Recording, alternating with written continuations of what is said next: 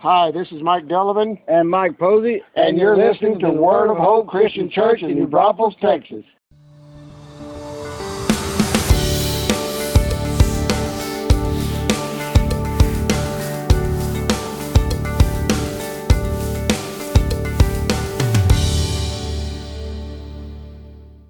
Hi, everyone, and welcome once again.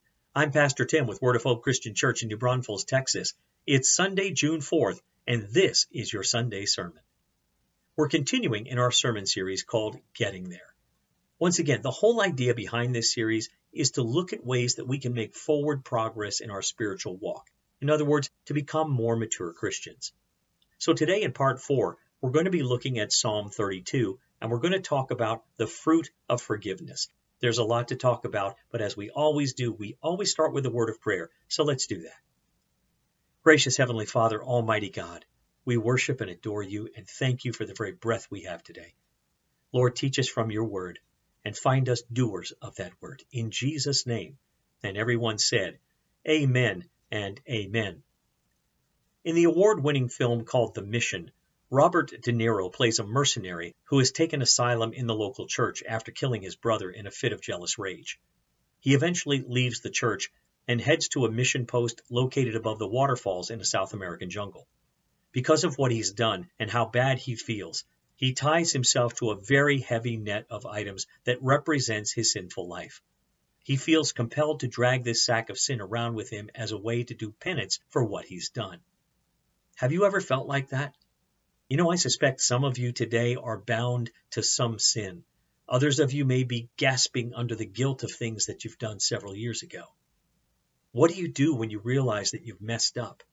How do you stabilize your life when you experience more ups and downs than the stock market? Where do you go when you've failed? Where do you turn when you've hurt those closest to you? Do you grab some rope and hitch it to the sin pile and start dragging it around? Or is there a better option? Before we look to Psalm 32 this morning, let me tell you a few things that guilt does for us. First of all, guilt destroys our confidence. Guilt can make us feel insecure because we're always worried that someone is going to find out what we're really like or what we've done. Many years ago, Sir Arthur Conan Doyle, the author of the Sherlock Holmes novels, played a prank on 5 of the most prominent men in England. He sent an anonymous note to each one that simply said this: "All is found out. Flee at once." Within 24 hours, all 5 men had left the country. That's exactly the picture described in Proverbs 28:1, which says, "The wicked man flees though no one pursues, but the righteous are as bold as a lion." The question is guilt destroying your confidence today? The second aspect of guilt is guilt damages our relationships. When we live with unconfessed sin, we can respond to people in the wrong ways. Are you impatient with others? Do you find yourself reacting in anger? Are you pulling back from those that you love? If so, there may be some guilt in your gut somewhere. And lastly, guilt keeps us stuck in the past. Do you continuously replay your sin over and over and over in your mind? Someone has once said, guilt cannot change the past, just like worry cannot change the future, but it can make you miserable today. Have you ever noticed how your stomach keeps score when you swallow your sins? While many of us wrestle with false guilt, too few of us take our guilt really seriously. Instead of confessing our sins, we often bury them or just try to ignore them. The Bible calls us back to truth, the truth that we're sinners and we've missed the mark of God's perfection. In short, we struggle with guilt because we're guilty. Ecclesiastes 7 verse 20 says, "Not a single person on earth is always good and never sins." So let's open up our Bible or Bible app to Psalm 32. But before we jump in, or while you're turning to it, listen to a few background truths. First, David is the author of this psalm. While he was a great king and walked with God for much of his life, we also know that David committed adultery and murder. When David speaks, he does so as a sinner who has been forgiven. This particular sin that David refers to is not important here in Psalm 32 because there are plenty to choose from. He wrote this psalm to help us know that we can be fully restored and completely forgiven no matter what we've done. This psalm is also one of the 7 psalms of forgiveness, which include Psalm 6, 32, 38, 51, 102, 130, and 143. Psalm 32 has also been referred to as one of Paul's psalms because it is quoted extensively in Romans 4, verses 6 through 8, to help establish that we are declared righteous not because of what we've done, but because of what Christ has done on the cross. And if you are looking at the very beginning of Psalm 32, right before verse 1, you'll see the phrase, a maskil, M-A-S-K-I-L. I mentioned this last week with Psalm 42 as it had the same heading. This was a literary or musical term to indicate that the words to follow are really important. In other words, this is a preaching psalm given to us so that we can learn from the experiences of another. David wants us to pay particular attention today to this inspired instruction so that we'll understand and embrace our need for forgiveness. This is likely one of the psalms that Paul had in mind in Colossians 3:16 when he said, "Let the message about Christ in all its richness fill your lives. Teach and counsel each other with all wisdom that he gives. Sing psalms and hymns and spiritual songs to God with thankful hearts." With all that in mind, let's see what we can learn about the fruit of forgiveness, and let's follow this simple outline today. Number 1, we're going to talk about the happiness of forgiveness. We're going to look at verses 1 and 2. And then in verses 3 through 5, we're going to look at the heaviness of sin. And lastly, in verses 6 through 11, we'll talk about the help of God. First of all, let's talk about the happiness of forgiveness. Take a look at verses 1 and 2 in your Bibles. The very first word of Psalm 32 is blessed. This has a very rich meaning that can't be defined by just one word. We could say, how happy, or congratulations to, or good for the one who, or oh, the bliss of. In addition, this word is in the plural, so we could say, oh, the multiple happinesses, the bundles of blessings to the one whose transgressions are forgiven, whose sins are covered. This is the second psalm that begins with the word blessed. The first use is found in Psalm 1, verse 1. Blessed is the man who does not walk in the counsel of the wicked, or stand in the way of sinners, or sit in the seat of mockers. We are to be congratulated when we avoid sin and refuse to follow those who are a bad influence in our lives. We're blessed when we do right, and yet when we do sin and mess up and have our sins forgiven, Psalm 32 says we are blessed as well. This is cool. It's much better to avoid sin and experience the blessings that come from making right choices. But when we blow it, we can still be called blessed if we still ask for forgiveness. David provides a threefold description of sin in these first 2 verses. Charles Spurgeon calls this the 3-headed dog barking at the gates of hell. Transgression, do you see that word? It depicts a defiant disobedience toward God, a revolt against the Almighty. Sin means to miss the mark of God's perfection, either through acts of commission or omission. The word translated sin in verse 2 is actually the word iniquity, which represents a crookedness, deformity, or perversion. The image of a tree that's gnarled and twisted is appropriate. The point of using these 3 different words is to remind us that all types of sin and wrongdoing can be forgiven. We defiantly disobey, we miss the mark, and we're inherently crooked. Our little sins are an affront to the Almighty, and those big acts of rebellion offend our holy God. But no matter what we've done, we can be restored. David also uses a triad of words to express the fullness of our forgiveness. The word forgiven means to lift a heavy burden and carry it away. Our transgressions are taken away. Instead of trying to tug them along with us, we allow the Lord to lift them from us. The word covered refers to that which is concealed. What is offensive to God is put out of sight. The idea is that our sins are so covered that they will never appear again. The third phrase, not count against, is rich in meaning. We get the words reckon or impute from this term. This is the same word used in Genesis 15:6, where God reckoned righteousness to Abraham. God does not count our sins against us, and in their place he has imputed the righteousness of another. God erases our sin debt from the books as if it never happened. Romans 4 establishes that Christ's right standing before God is ours, and our sin is his. No wonder David refers to the blessingnesses of forgiven transgressions, the covering of sins, and the erasing of our iniquities. Isaiah 1:18 says, "Though your sins are like scarlet, I will make them as white as snow. Though they are red like crimson, I will make them as white as wool." And according to Isaiah 43:25, when God forgives, he no longer remembers our sin. Yes, I alone will blot out your sins for my own sake and will never think of them again. In the last part of verse 2, David says that God does all this for the one in whose spirit is no deceit. That doesn't mean someone who has no faults, but rather refers to those who readily admit their sins. It's the idea of authenticity. It means that we are not deceitful in acknowledging our sin. Now listen carefully, my friends. The key to the Christian life is not our personal holiness, but our repentance. It's not a matter of trying to be perfect, but recognizing that we're not.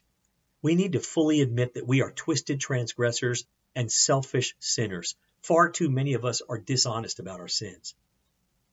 In his book called Not the Way We're Supposed to Be, Cornelius Plantinga writes, "The awareness of sin used to be our shadow.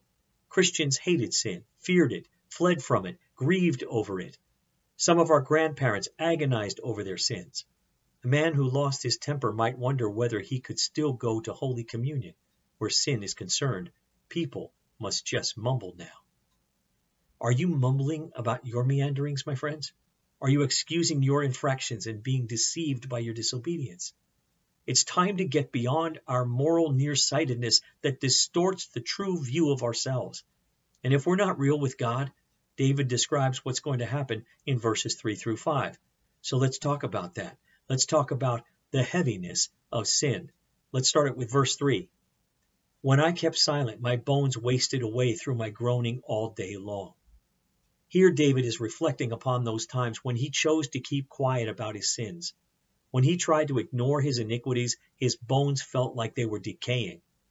In Isaiah 59:11, the word groaning was used to describe the roar of a wounded animal or the growl of a bear. Job used this word in Job 3:24 to describe his agony. "I cannot eat for sighing. My groans pour out like water." David tells us that his groaning went on all day long. In other words, it was continuous without intermission. When we don't take responsibility for our sins, our bodies revolt. Instead of happiness, we experience heartache. When we keep our mouth shut, our conscience screams. When we bottle up evil, our bones waste away. Proverbs 28:13a says, "People who conceal their sins will not prosper." We could put it this way: we are only as sick as our secrets. When you hide your sins, you will be unhealthy, and when you share your secret with God and with someone else, you'll stop feeling sick.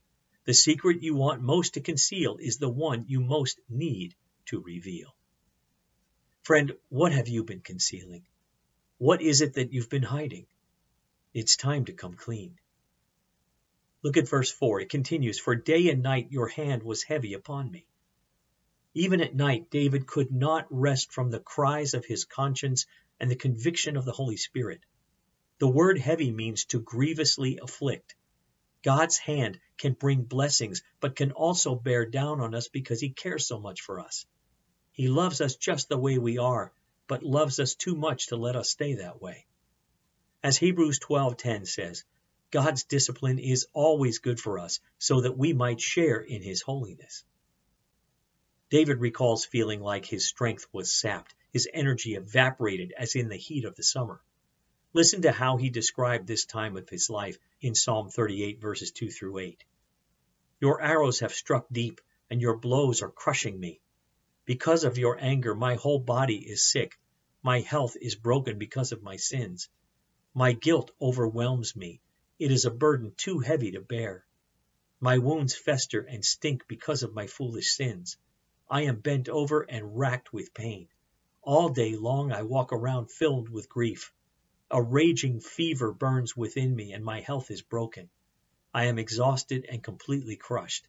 My groans come from an anguished heart."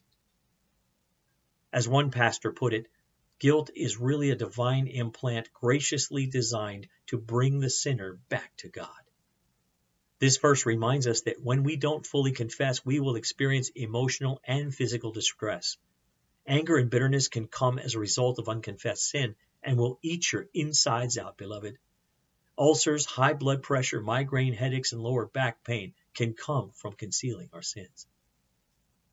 Karl Menninger, a famed psychiatrist, once said that if he could convince the patients in psychiatric hospitals that their sins were forgiven, 75% of them could walk out the next day. David is suggesting here in verse 4 that you could be spiritually dry because of some specific disobedience in your life. After describing his spiritual drought and distress, David then writes the word Selah immediately after the verse. This is a word that beckons us to pause and think about what's just been said. David doesn't want us to miss the point, which is only confession will bring restoration. You know, it's not easy for us to admit our sins. It's like the guy who went into the Hallmark store and asked the clerk, "Do you have a card that stops short of saying I'm sorry, yet vaguely hints at some wrongdoing?" Many of us do this with God when we're not specific about our sins.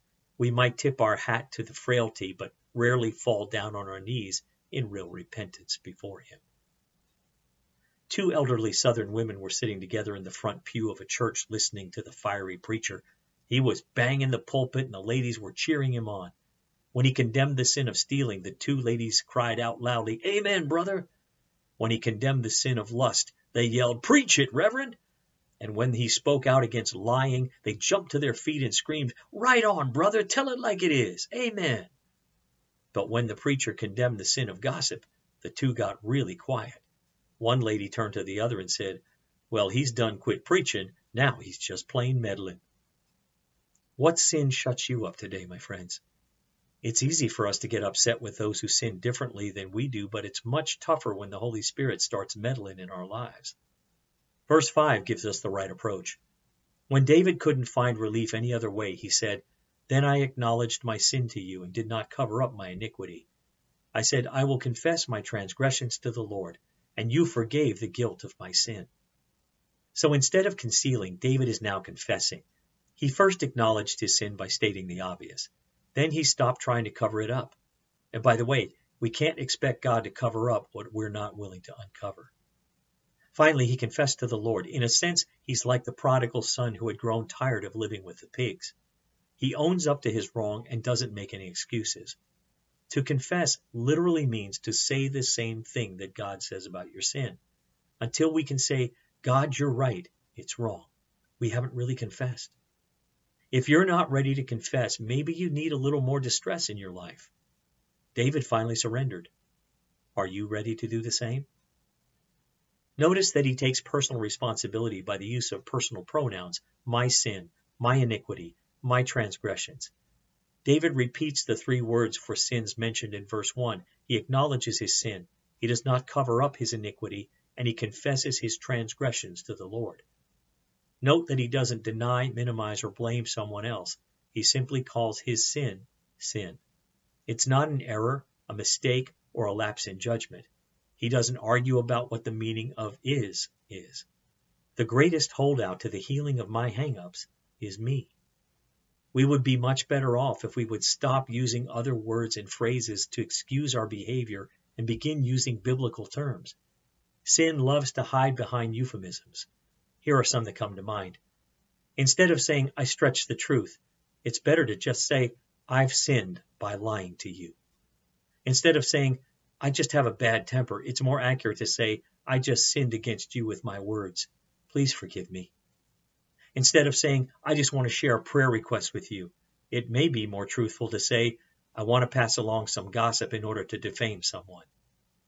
And instead of saying, "I had an affair," it's more biblical to say, "I committed adultery." The smug soul that comes before God and says that sin is no big deal can never know the living God. John Piper puts it this way: until we fear sin and its consequences more keenly, we will not prize our pardon very highly. This may sound blunt to you, but actually it's much better to call sin what it is. Why is that? Because there's a solution for sin. It's called forgiveness. Until we acknowledge what we've done is sinful, we will not experience freedom and restoration. Confession is more than merely informing God that we've sinned. It also involves a turning away. It's only when we stop being quiet about our specific sins, when we refuse to hide our transgressions and admit to God what we can barely admit to ourselves, that we will experience the fruit of forgiveness. Instead of just confessing our sins wholesale, it's time to own up to the specifics. Here's a helpful phrase to keep in mind. When you make a mess, confess. When you recognize your sin and reject it, God will remove it. And as the scripture says, and you forgive the guilt of my sin. We don't have to beg God to forgive us because he wants to forgive more than we want to be forgiven. We don't have to bargain with him, and we don't have to bribe him by promising to do a bunch of good things, and we don't have to do a penance for bad things that we've done. Another pause is needed here, Selah, so that we don't rush past the beauty of having all of our sins forgiven. Take some time right now to specifically confess any sins that you've been concealing. If you need to pause the podcast or the video, then do so and come right back. Lastly, after talking about the happiness of forgiveness and the heaviness of sin, David now draws our attention to the help of God. Let's look at verses 6 through 11. In verses 6 through 11, we can see God's help in three ways. First of all, his protection. Look at verse 6. David urges those who are godly to pray. That doesn't mean those who are perfect, but those who are inclined to be godly. It's not someone who is holy, but refers to the person who belongs to a holy God. There's a sense of urgency attached to his call to prayer. Pray now while you can, it says. When you seek him, he will protect us from the deluge of the mighty waters. Look at verse 7. It says, you are my hiding place. You will protect me from trouble and surround me with songs of deliverance. It's interesting that in the beginning of this psalm, David is hiding his sins from God. Now he is hiding himself in God. Whenever we confess our sins and find forgiveness, we're going to want to seek shelter under his wings. The second way we can see God's help is his instruction. Look at verse 8. It tells us that God promises to instruct us and teach us in the way we should go. The blessing of protection is wonderful, but it would be incomplete if it were not accompanied by his direction. What good would it be if he guarded us from destruction, but didn't tell us which way to go?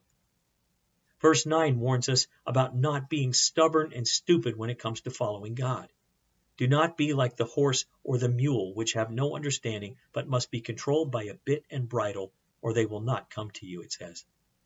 By nature, most of us are wild and unwilling to obey.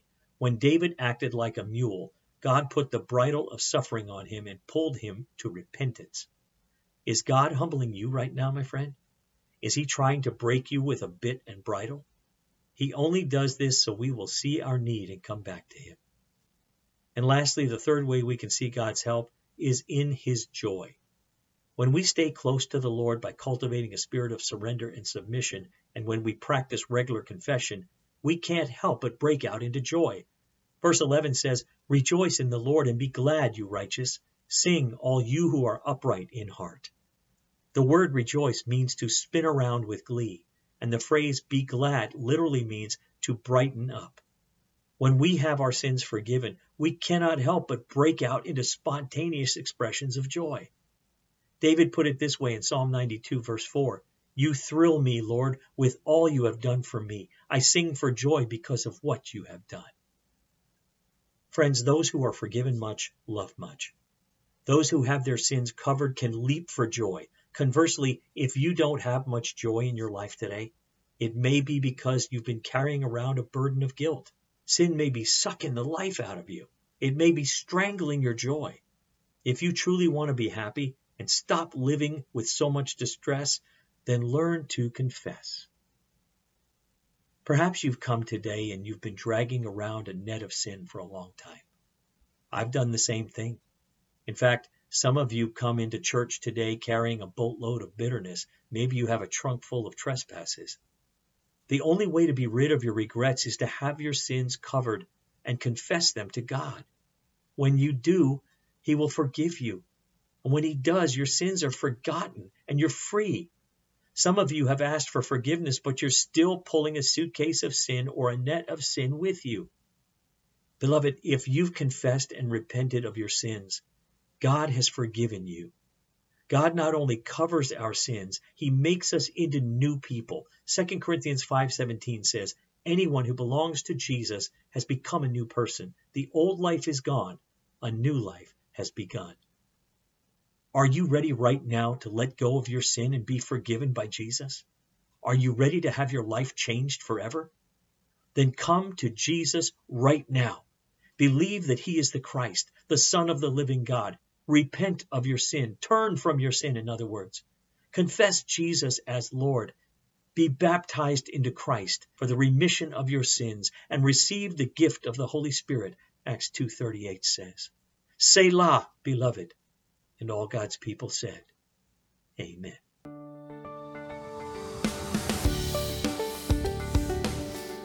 Thanks for listening. Join us again next time for another encouraging message from God's Word. To find out more about our ministry, look us up on the web at www.whccnb.org.